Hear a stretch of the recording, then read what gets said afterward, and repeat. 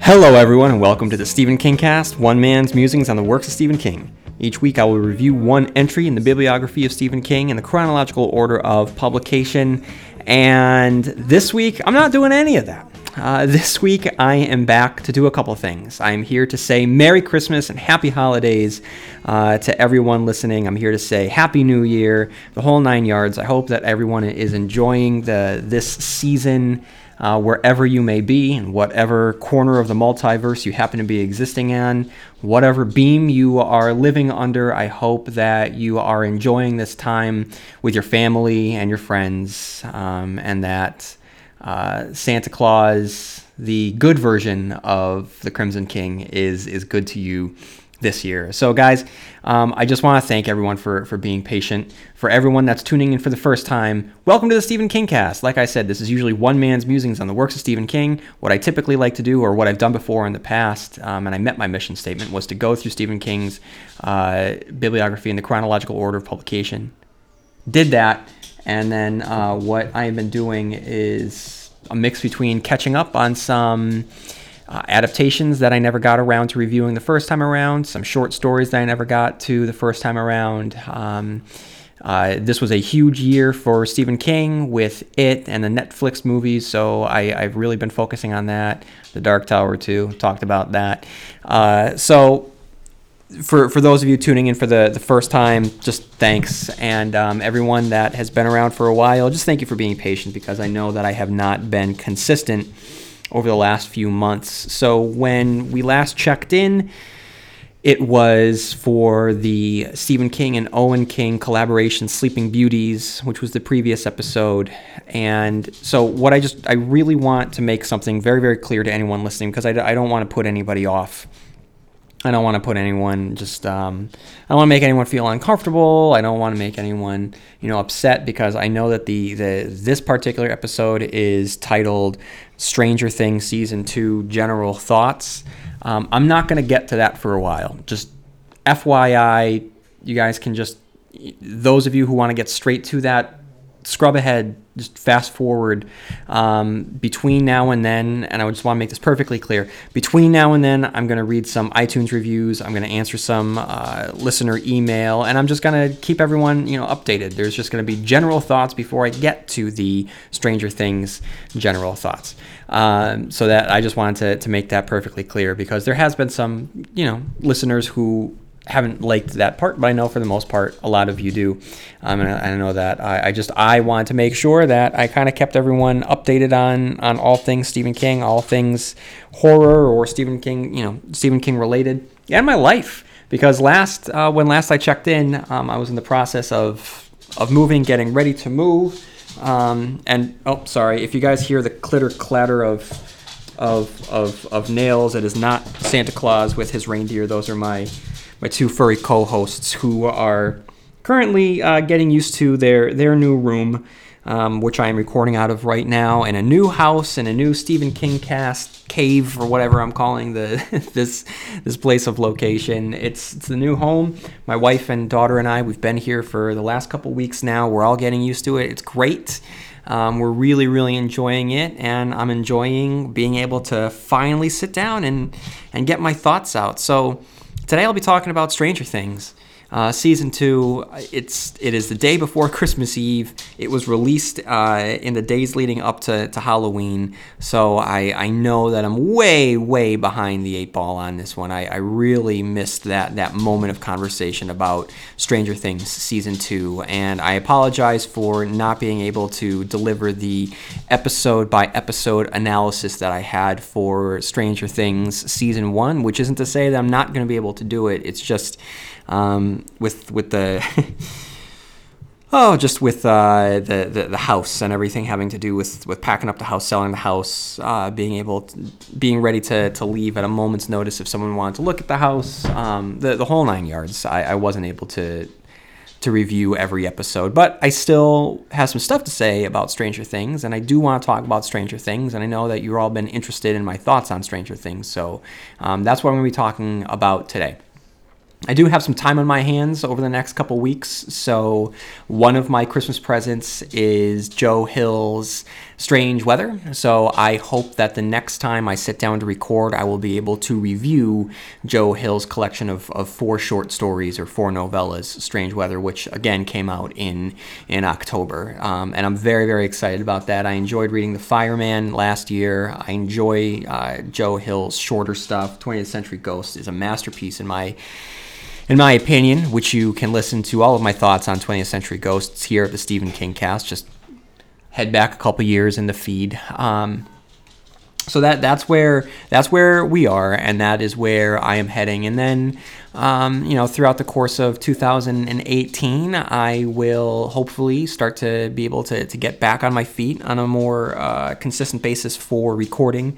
I still I haven't even tackled my thoughts on the rest of the Skeleton Crew short stories, or the Nightmare on Dreamscape short stories, or Everything's Eventual, Just After Sunset. All of those short stories that I didn't touch the first time around, I'm going to be reviewing. There's a whole bunch of movies that I haven't talked about that I want to get to. Dolan's Cadillac is one of them. So there's a lot. There's definitely going to be a lot to talk about during the course of the 2018 year. So I'm excited. I'm excited for putting 2017 in the past, as a lot of us are, and looking ahead to 2018, which we will also see the release of Stephen King's next book, The Outsider, which I believe is scheduled for the spring. So I'm excited about that.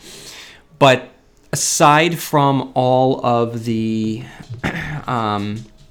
Stephen King related works that I will be reviewing, I have recently begun a Twin Peaks The Return rewatch. I've been obsessed with this show even before it aired, and for longtime listeners, you know that I'm very interested, and you know that I love David Lynch's works, especially Twin Peaks. So I have put together some thoughts, and make a long story short, my next endeavor might be a limited event, much like Twin Peaks The Return was. I am looking forward to hoping to have a second podcast going in which I discuss Twin Peaks The Return. There was a lot of podcasts to listen to about Twin Peaks The Return this summer, but that was covering each episode on a week-to-week basis in real time. Now that it's concluded, now that we've had a few months to sit with it, digest it, think about it, reflect on the entirety of it, that's really my next step. And I want to be able to really think about what David Lynch and Mark Frost created over 18 episodes, how it gels together as a whole, not episodically, and then review it, with episode to episode, and then just seeing how these pieces fit into the larger puzzle that they put together over 18 episodes. So that is something that I want to start to work on, which would not air for quite some time, but once I get enough episodes under my belt, I can start publishing those, which would not take away from the Stephen King Cast. That's one thing that I want to make perfectly clear, is any recording that I do for any Twin Peaks related podcast, it would not take away from any Stephen King Cast related works. So fans of Stephen King and Twin Peaks, 2018 might be good for you.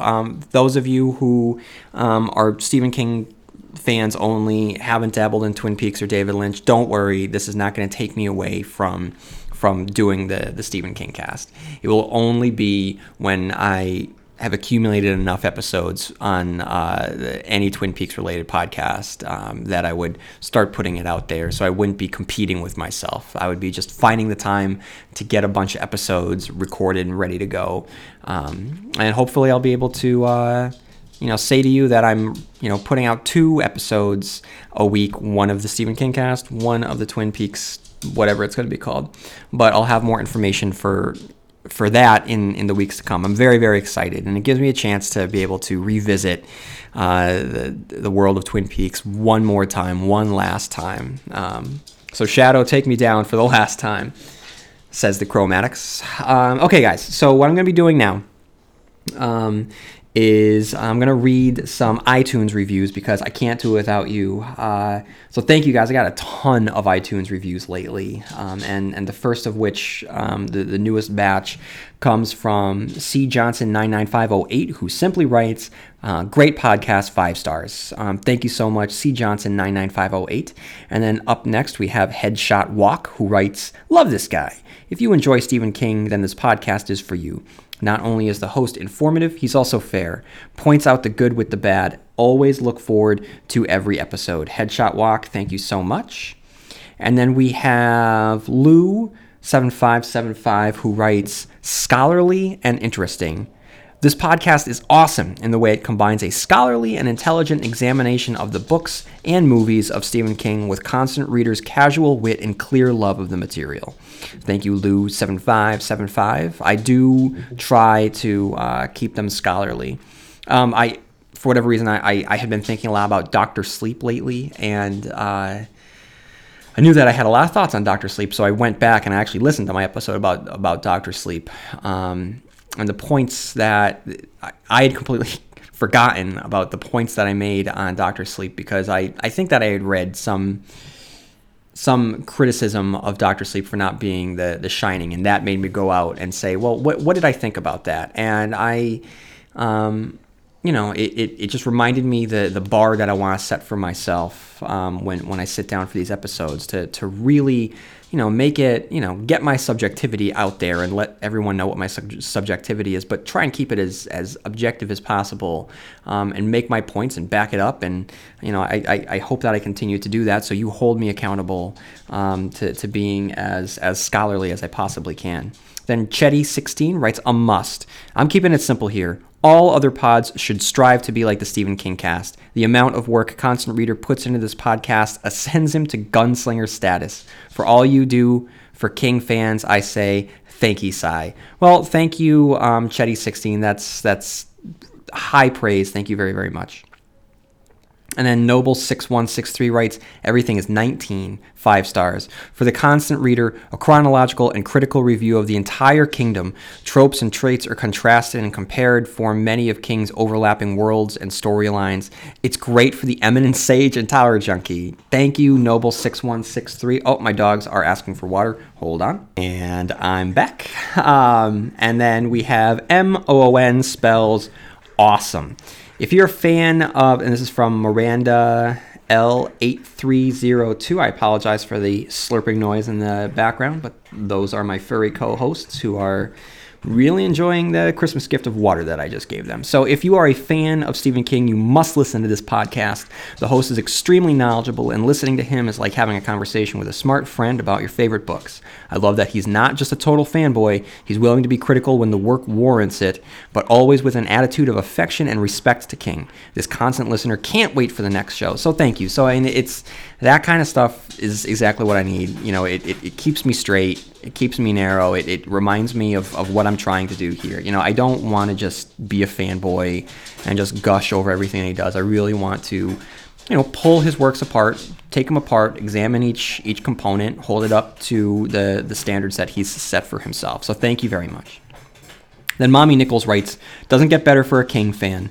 Having been a huge King fan since I was in 6th grade after checking out Carrie from my Catholic school library to do a book report, and my teacher sending me a note to my mom did not care. Reading is reading. Thanks, Mom. I came to a point where I was listening to so many books on Audible and did a search to see if any other Constant Readers out there were talking about him, and I found this amazing podcast. I love the host's calming voice and his insight into the books. I've been hooked for a couple of years now and recommend it to all my family and friends who are Constant Readers themselves. No other Stephen King podcasts compare to this one. He is the real deal. Do yourself a favor and download now. Thank you, Mommy Nichols. I really, really appreciate it. And then we have Tommy Knocker. That's Tommy K. Knocker. Must listen for Constant Readers. I've been a Constant Reader for about the same amount of time as the host, and we are around the same age, it seems. There's a lot to love about this podcast and his analyses, and little left to be desired, unlike many of the other King-related podcasts. I tend to agree with the host on most of his points, especially the Tommy Knockers episode. I was so happy to hear a fair review for what I think is an incredibly underrated novel that gets mistreated. 5 stars. Thank you, Tommy K. Knocker. I can definitely see why you chose that name. Then we have Finey4, who writes an enjoyable, in-depth podcast, strongly recommended for King nerds. And then we have DJ Darkside, my guy. That's the title of the review. A true constant reader, the real deal. Breaks it down, takes it seriously, gives each work scholarly consideration. Definitely make sure you've already consumed what he's discussing before listening, as he will read an overview first before diving into the breakdown/discussion. And then we have Mr. Constant Reader Ed, who writes, this podcast is Ka. Thank you for your insights on the King, and I highly appreciate the comparisons between the novels and the films. Thank you very much. And then MM21977 writes, this is one of the best podcasts I've heard. Your review of the works gives me a new perspective when I go back and read King's work. Keep it up. Thank you very much. Then we have Saint Lex, who writes, hello, all constant readers out there. I've been listening to the podcast for about 1 year now, and I wrote a review, but I told you I wrote a review, but I guess I didn't. This podcast is a must if you are a fan of Stephen King or is just interested in his works. This podcast shows such insight and knowledge that when I listen to other podcasts, they often left me down. Thanks for spoiling us, Constant Reader. It's such a resource of info regarding King's material that I wonder if Stephen King himself has ever contacted you regarding being on it or list a phone interview. We started listening because I work overnights, and it's a good way to pass the time without falling asleep, and this cast opened up my world to so many great books, from Stephen King to his son books and even others that I never really knew about. Thanks again for doing such a great job, and I also really enjoyed your review, albeit tired review, of Sleeping Beauties. I was also wondering if you read Fireman by Joe Hill. Yes, I did. I reviewed it last Christmas time. Also, did you do a review of Nosferatu? Yes, a couple Christmases ago. I don't remember if you did. Also, sorry about the alsos. What do you think about the story, Library Policeman? Please subscribe if you haven't yet, people. Thank you so much for writing in, Saint Lex. I really, really appreciate it. And I do apologize, everyone, for the yawns during Sleeping Beauties. Like I said, I just really wanted to get you guys an episode. I didn't have a lot of time on my hands. It was not an in-joke because I was reading something called Sleeping Beauties while yawning the entire time. I really was tired, but I wanted to push through it, and I didn't edit it out. Sorry. I'm very sorry. And then we have Number One Kingcast, who writes, to stay off the top, I don't typically enjoy listening to podcasts with single hosts. This is about the only one I can listen to, as the host does a great job keeping the one-sided conversation interesting. It's great to have someone go so in-depth in the entire Stephen King universe. I don't have much to say other than I enjoy this podcast and would greatly recommend it to anyone who wants to hear more about King's content. And then we have Sixer57, who writes, new loyal listener, who writes, been listening to a few Stephen King pods lately and stumbled across this one. I've been a fan of King's work for decades and just recently started working through his library on audiobooks. This podcast gives great analysis and is entertaining. So thank you, everyone. I cannot stress it enough. Thank you. It's the greatest Christmas gift that I could receive as a podcaster, to know that I have people out there listening that are supporting me through these great reviews. So if you haven't done so already, please feel free to head on over to iTunes and leave a review. I'm currently at 209 reviews. Needless to say, I would love just that even number of 210. So if you haven't done so already, just head on over. It'll only take a minute just to type up a review and just send it that way to get me over that 210 hump. That would be a great way for me to wake up on Christmas morning and see that. So thank you, everyone, for doing that. Up next, I'm going to read some emails. Up first, we have Kyle, who writes, hi there. Wanted to say that I started listening to your podcast recently and I can't stop. I think it's interesting what you say about how and when people started reading King. For me, I think I have somewhat tied for reading King at the youngest. I read a copy of my mother's Night Shift when I was 8 years old. I read the whole book from end to end. I was born in 1970. I think it's his best short story work, but then I might be biased because it was the first book of his that I read. To this day, I can't stand seeing a closet door cracked open. I always shut it. Always. Now, that's spooky in itself. I think people miss the emotion of the boogeyman. Though it's horror at its finest, there are also parts in it that make us want to cry. Lester's poor, helpless children saying boogeyman especially gets to me, since I raised children of my own. They are now 17 and 18 respectively, and they think it is the greatest thing since sliced bread. By the way, I think what you said about the ending of The Boogeyman is interesting. Spoiler alert for the Boogeyman and my review of The Boogeyman. You seem to write it off as a shortcut. The ending gave me chills up my spine that has never been matched by any book, short story, or movie. Why? Because evil is hiding in our most trusted people. It isn't the ugly, homeless person walking down the street or the person who steals to feed his family. No, it's a trusted advisor we seek knowledge and or help from, especially these days. All heroes are dead, just a thought.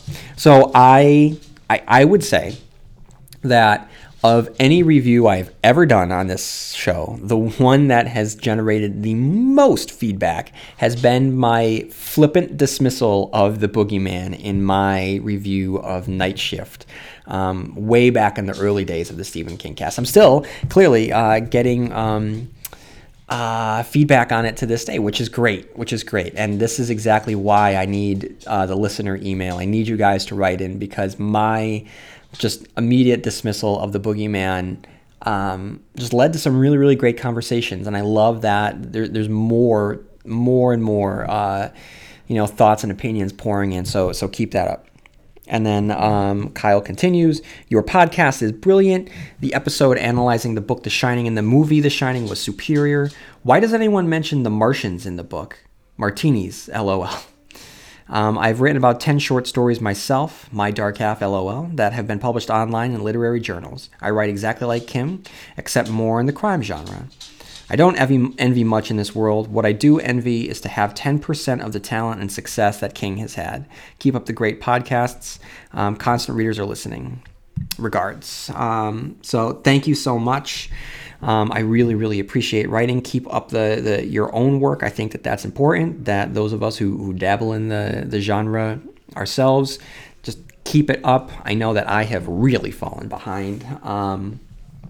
And so I'll make any excuse under the sun, but I have not been holding up my end of the bargain. But anyone out there listening, I'm going to encourage you to put your own stamp on the horror genre. Just sit down, take a few moments, write your own stories. I think that's important. And then I have Tyne, who writes, hello, Constant Reader. I've been wanting to write to you ever since I heard your very first podcast a few months ago. I'm new to podcasts, as I didn't think I had room for yet another media in my life. But since then, I've been working my way through all of your episodes at record speed. I find that I have a comment to almost every episode, but I'll try and keep it relatively short and maybe write you again some other time. I'm just so pleased to find a podcast to nerd out to, because other than my dad, I don't really know a lot of King readers. I'm a 32-year-old woman from Denmark, and let me just start off by apologizing for our country's poor contribution to the Stephen King universe lately. Nikolaj Arcel is from Denmark, and while I didn't really like the Dark Tower movie, I thought it was evident that he's at least a big fan himself. The Mist series is also created by a Dane, Christian Torp, with a Danish actress as Mia. I don't really have anything good to say about that, so let's just move on. Let me end this apology by reminding you that Denmark is also the country of Lars von Trier and Mads Mikkelsen. So, Tyne, the fact that Mads Mikkelsen is from your country more than makes up for Nikolaj Arcel's Dark Tower, which is not his fault, and the Mist series. Mads Mikkelsen is a treasure to all of us. His work on Hannibal was a godsend to me. He redefined that character, and I'm keeping my fingers crossed, because what I want to see is Mads Mikkelsen play Doctor Doom in a Marvel Studios produced and why can't I think of the word? But anyway, I want to see him play Doctor Doom because Disney has recently acquired 20th Century Fox, and so the Fantastic Four will now go home with the rest of the Marvel characters, and I can't think of anyone better than Mads Mikkelsen to play that role. Anyway, so Tyne continues, I've been a constant reader even before realizing it. My dad is an avid constant reader himself and very interested in mythology, witches, and horror. My very first introduction to King was when I was a small child and afraid of monsters in my room. My dad wrote a poem in Danish and hung it on my wall, and only years later did I realize it was the one from Cujo. Later on, I curiously looked at all of the King covers on his bookshelf, and I remember being most drawn to Salem's Lot and the drawing of the three, and I couldn't wait to read them.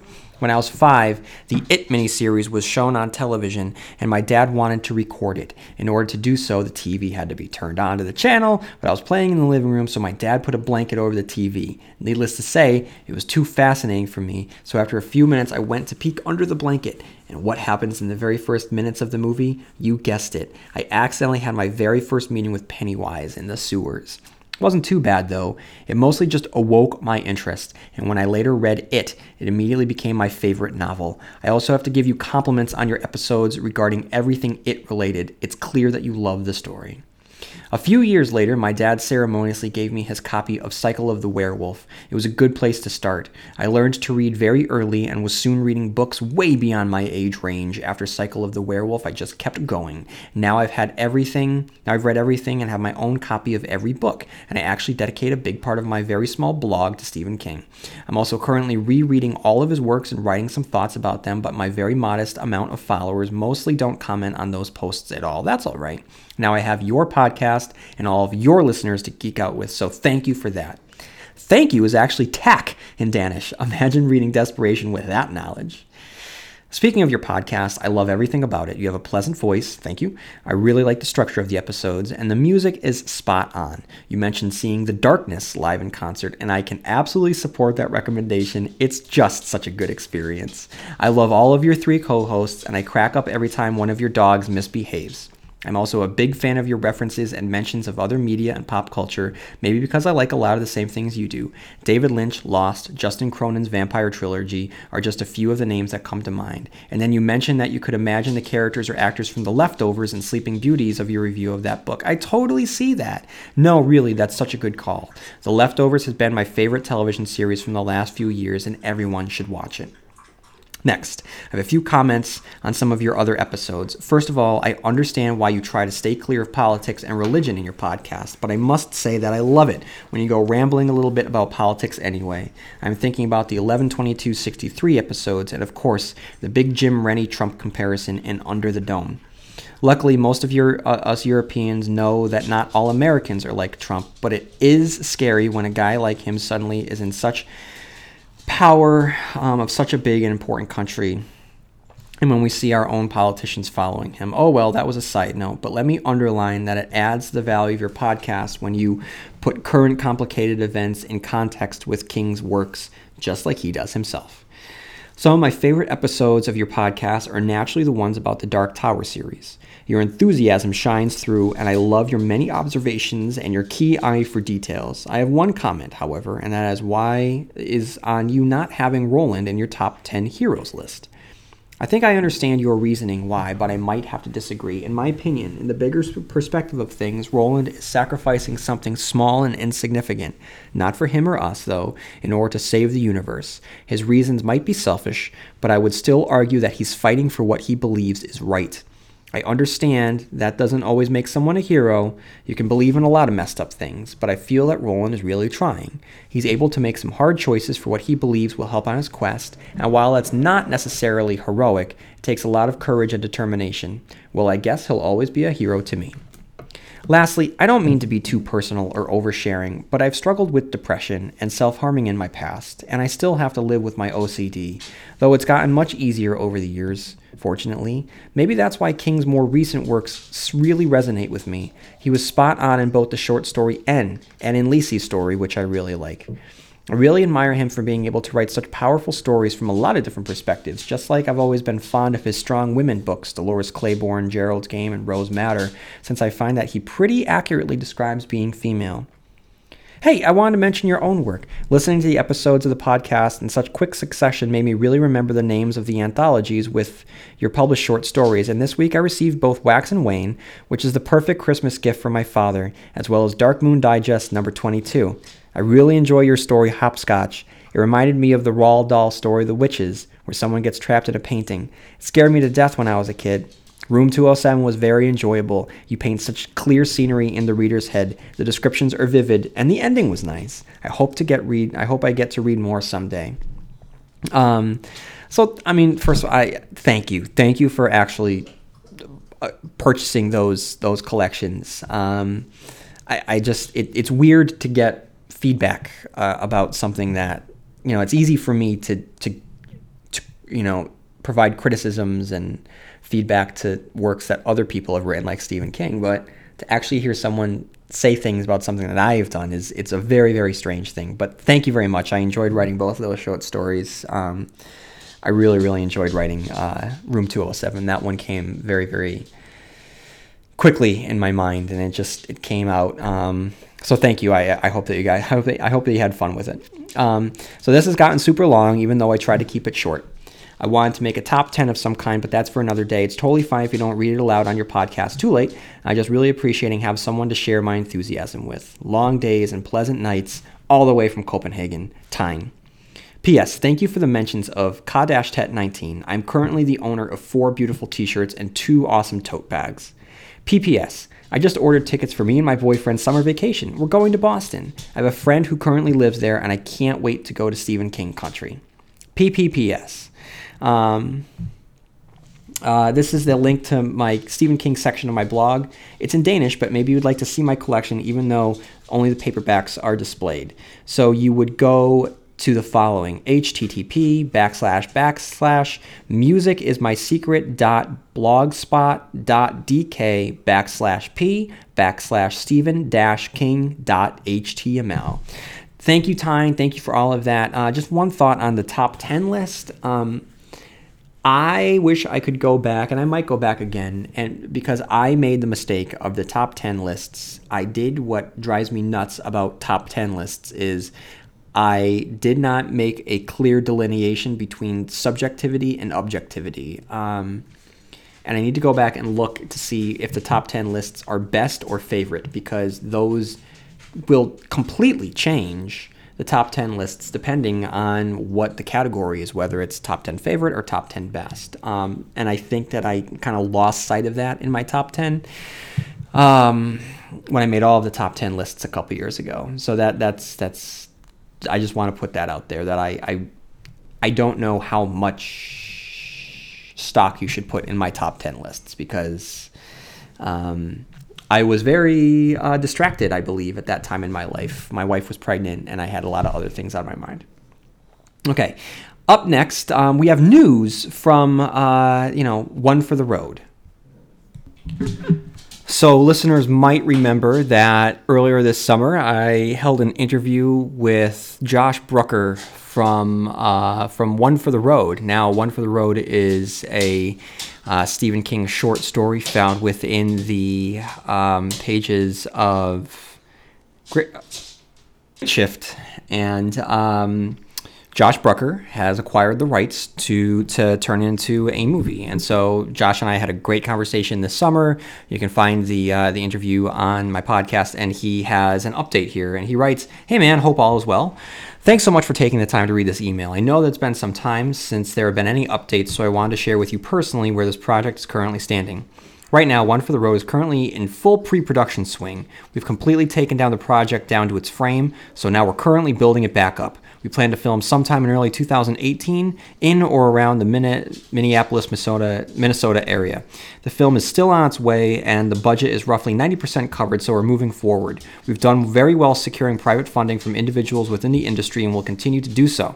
Lance Hendrickson is still on board at this moment. We've got big plans too, which will further include the entire Salem's Lot universe. We are going to tackle this short film and show everyone our talents and capabilities, but we're thinking of the bigger picture at the same time. That's all I can really divulge.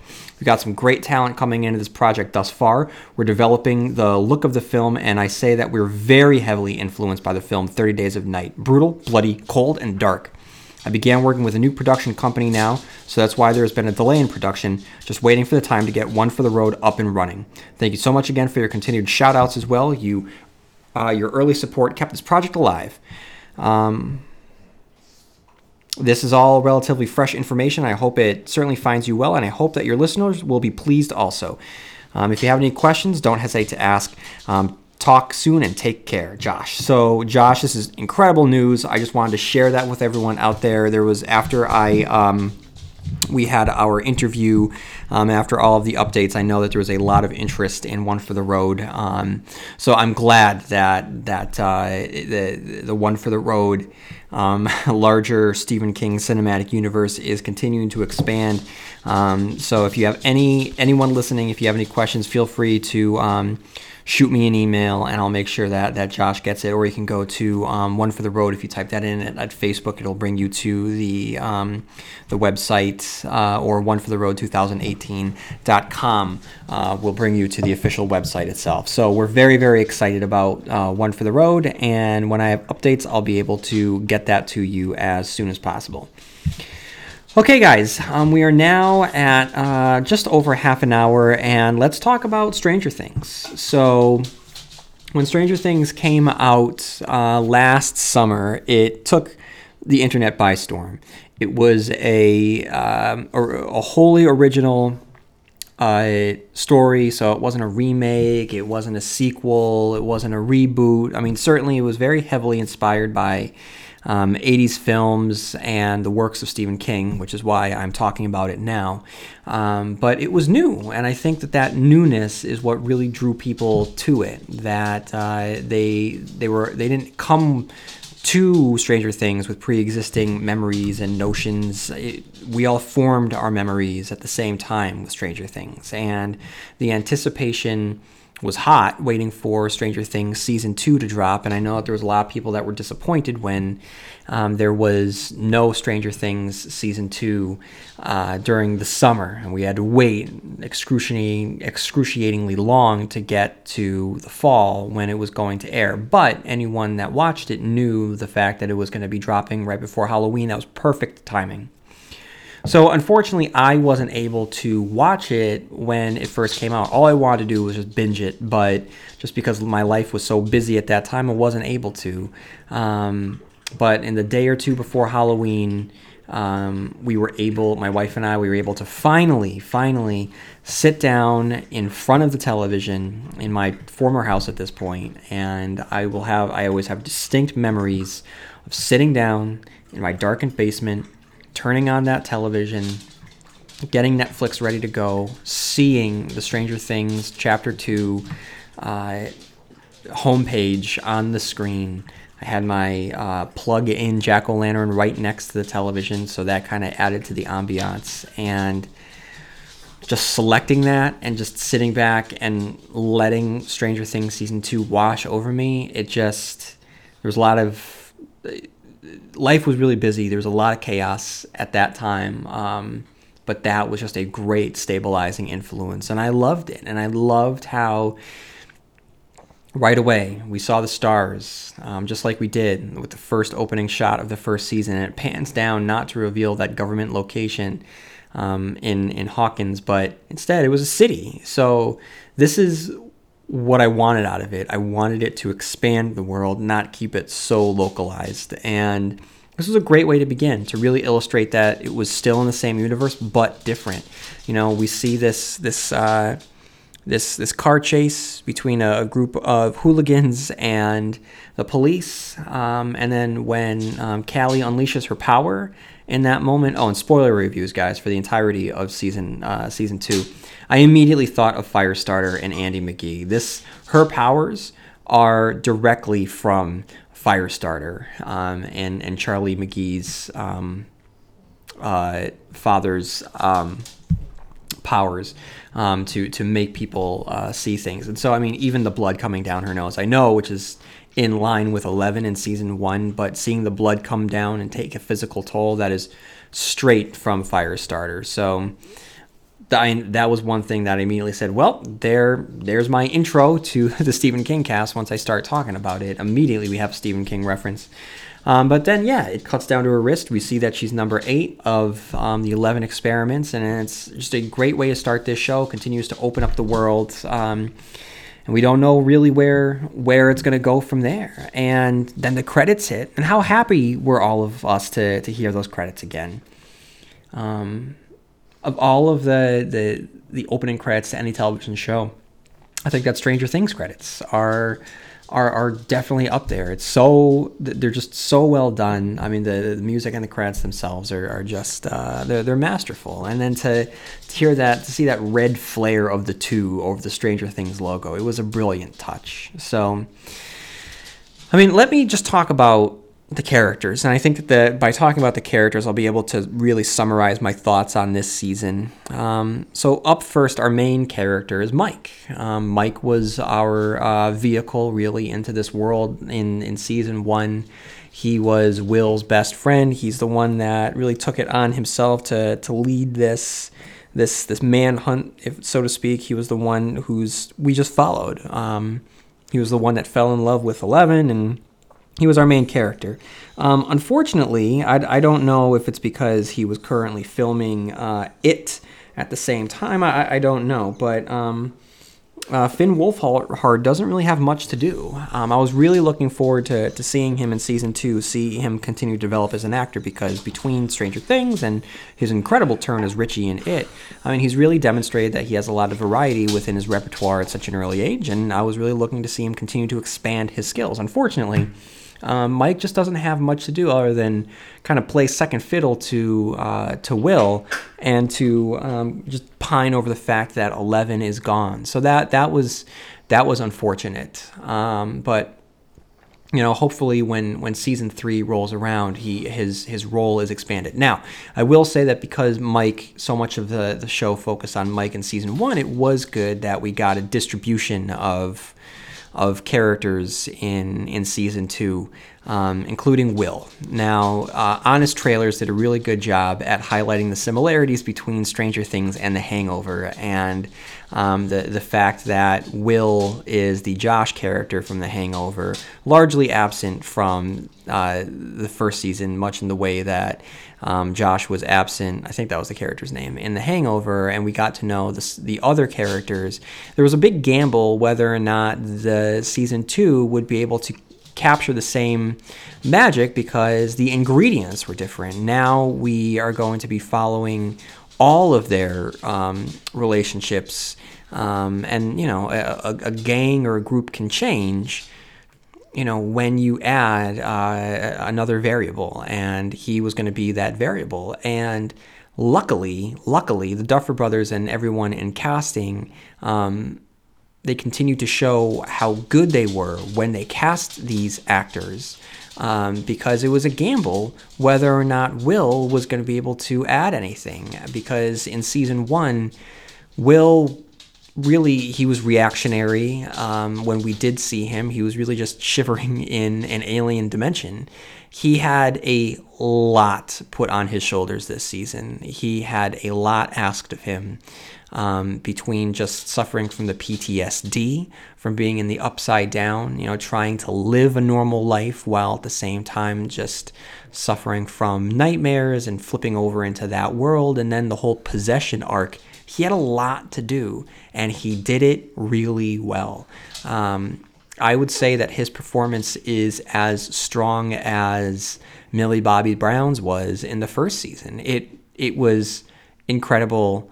It was heartbreaking. The first season revolved around him missing, but this season revolves around him being possessed, and it's heartbreaking to watch, again, poor Joyce, have to just watch her son, in this case, not be there, but suffer. And there's nothing that she can do about it. And I was very, very impressed with Will. As I was impressed with what the writers did with Lucas, I'm so glad that they beefed him up. They fleshed him out a little bit more. I really like what they did with this character.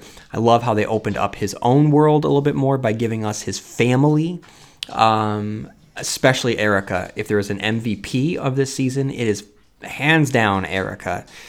She is an incredible addition, incredible comic relief, a lot of fun whenever she popped up. I mean, what was great was that they didn't overuse her, but when she did show up, the way that she would constantly attack him and just cut him down, it was great. This character was great. And through Lucas, we were able to really address the racial situations in Hawkins in a way that I wish that the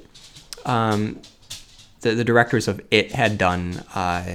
Was a 2017 adaptation of It. I just feel like they didn't really get to the race component through Mike, but they definitely did with Lucas here. Whether or not it's the Winston conversation that a lot of people have been talking about when they were all dressed up as Ghostbusters, to his relationship with Max and how Billy does not want Max to hang out with Lucas. These are. They weren't really focused on, they weren't plot points, but they were sprinkled in enough just to show that he is going to struggle in ways that the other characters aren't going to struggle. And even though they're friends, they still don't really have a clue what that's like. And so I really like what they did.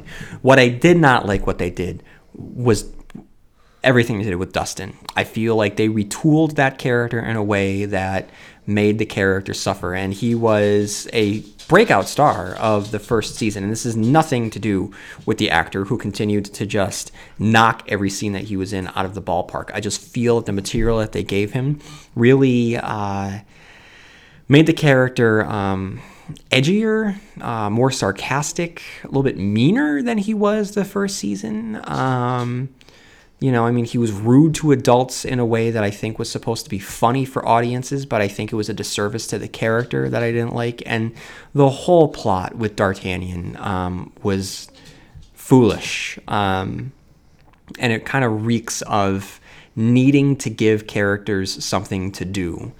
And I just don't believe that after these children witnessed a slimy, otherworldly entity try and kill them, that any one of those characters would go out of their way to befriend a slimy alien entity that pops up out of the blue. I think that what they did with that plot line was tense and fun, but it doesn't hold up under any scrutiny. I think that it is a chink in the armor of this show.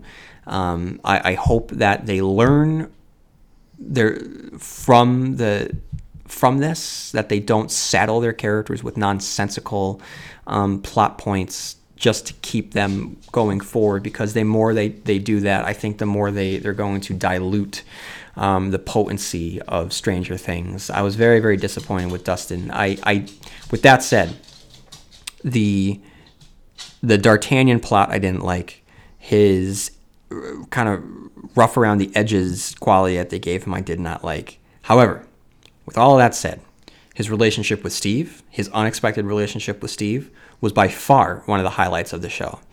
I'll get to Steve in a second, but just Steve taking him under his wing and him looking up to Steve was great. I mean, and without them saying that he needs a father figure in his life, it's clear from his relationship with his mother.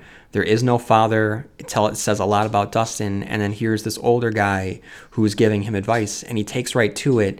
The fact that that's never talked about, but just there, is a testament to how well this show is written, how well the characters are fully fleshed out. So I just really, really appreciate that. Even though I had problems with what they did with Dustin, I really did appreciate that. We were introduced to two new characters, Max and Billy.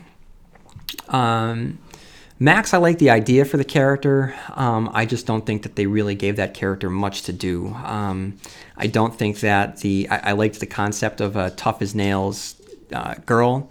I just don't think that it was very well executed. I think that this suffered from too many characters not having enough to do.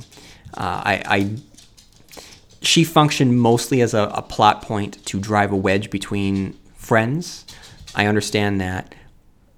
And we got enough to know that there were issues between her and her brother, but I did not like... I did not walk away feeling as, Max, she was a fully realized character. I did not see that. Nor was Billy, her older brother. He was over the top. He was a caricature. He was ridiculous. He was in a completely different show of his own. With all that said, he was one of my favorite parts about this show because he was so over the top. It was ridiculous. He stole every scene he was in. And he was in my favorite scene of this season, which was the scene between him and Mike's mom. That was incredible. That was just so fun, so unexpected. It was great. It was great. When the show was just getting more and more intense, they just threw this comedic beat that he knocked out of the park. It was great. Rumor has it he's up for the role of Nightwing. I think that he would be great. And then we have, keeping with the kids, 11. Of course, Millie Bobby Brown was great, but I'm going to be a little controversial here. I'm going to say that everything about 11 works in this season. Everything, yes. And I'm talking about the Lost Sister. I think that was a very necessary episode. I know that is being ripped apart online. I know a lot of people did not like it. Personally, I thought it was very necessary. We need to see her go away. I understand that it takes place right after probably the most tense the show has ever been, left us off on a cliffhanger, and there's a lot of criticism about how we had to wait until, and it derailed momentum. What are you talking about? This is a show whose every episode dropped at the same time. You don't have to wait weeks in between. You have to wait 50 minutes tops before we check back in on what's happening in the facility. So calm down, slow your roll. It didn't derail anything. In fact, what it did is that it made the tension that much greater because you are now away from your characters who are in mortal danger. So the entire time you're with 11, you're worrying about the other characters. And so I'm fine with that. I think that it added to the tension. It didn't detract from the tension. So, I mean, and maybe I'm kind of a sucker for everything having to do with 11 because this is her seeking out her parents, her mother, and feeling so lost. And everything with her and Hopper just really, really struck a chord with me. Every time they were in a scene together, like I was on the verge of just bawling my eyes out. The two of them together just work wonders, and I'm just so happy that they were able to find each other and they gained what the other one had lost. And the entire way that played out, it was phenomenal. Less phenomenal was the Nancy, Jonathan, Steve plotline. I don't know if we're supposed to like Nancy. I don't know if they want us to like her or not.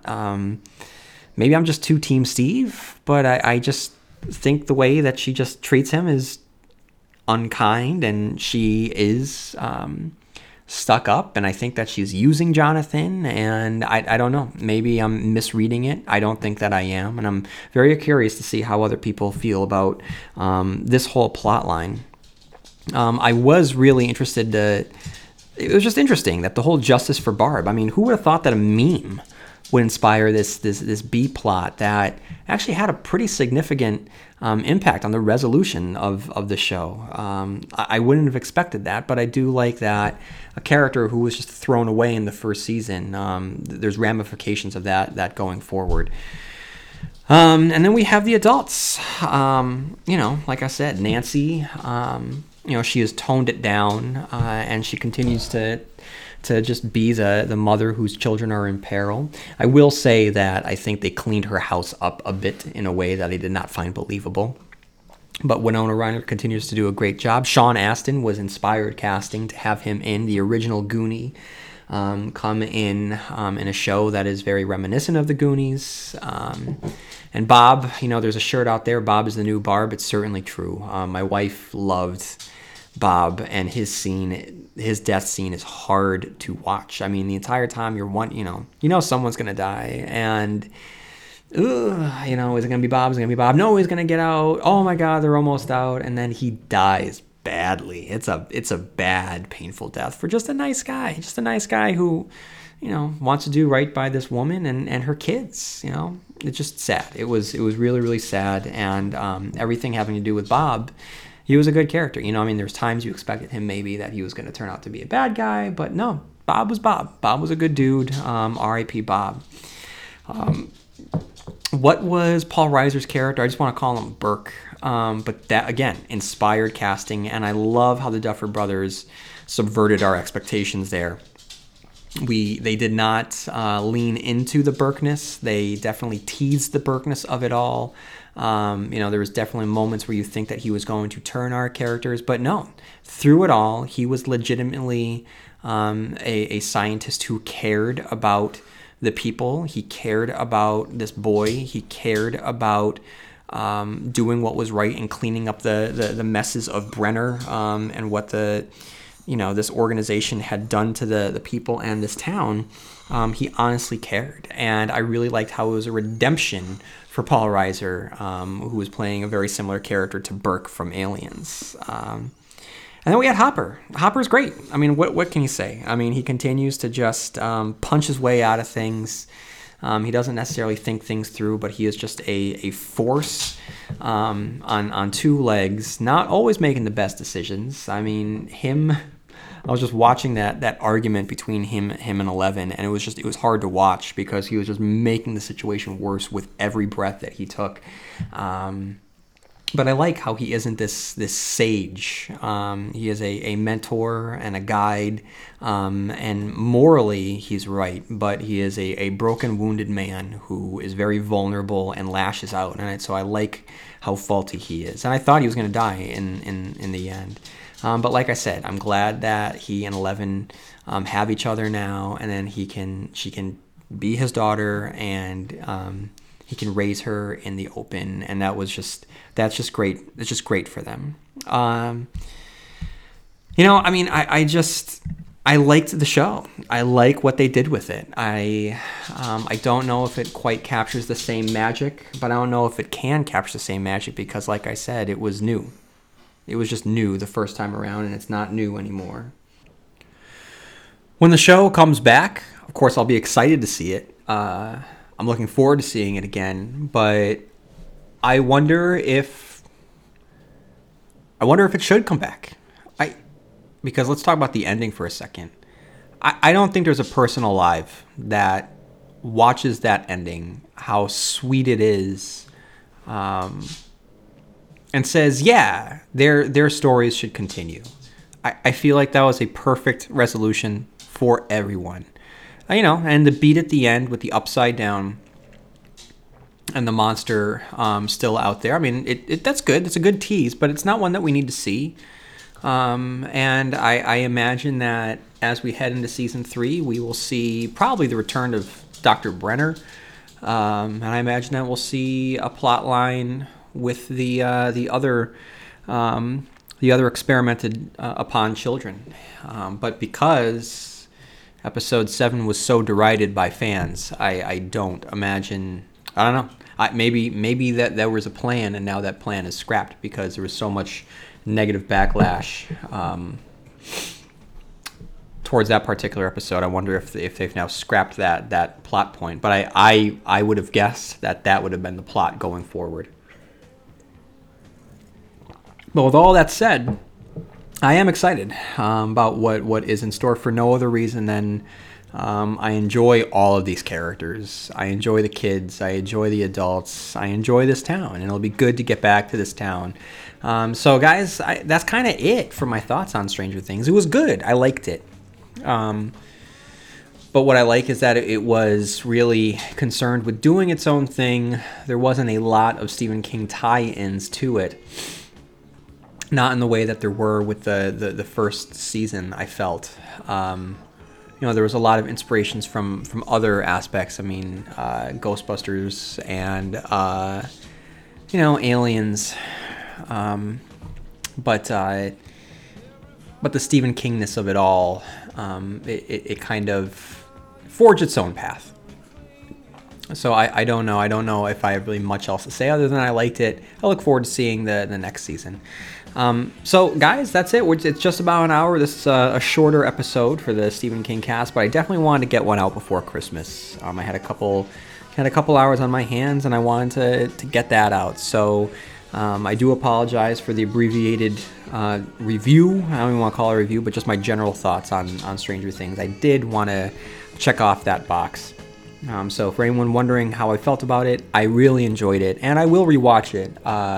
I look forward to rewatching it when I get a chance. And so maybe after I rewatch it, I'll take some notes and give you some more thoughts on it. But for now, I enjoyed it. I had some quibbles, but the good feelings that I have for the show wash away those quibbles. But other than that, guys, with whatever it is that you celebrate, I hope you have a great holiday season. I hope that you all have a fantastic New Year. If I don't get another episode out before then, to wish you a happy New Year. So I hope that 2017 ends well for you, and I hope that 2018 begins even better. And so if I don't talk to you before 2018, may you have long days and pleasant nights, and I'll see you here next time where MOON spells Stephen King Cast.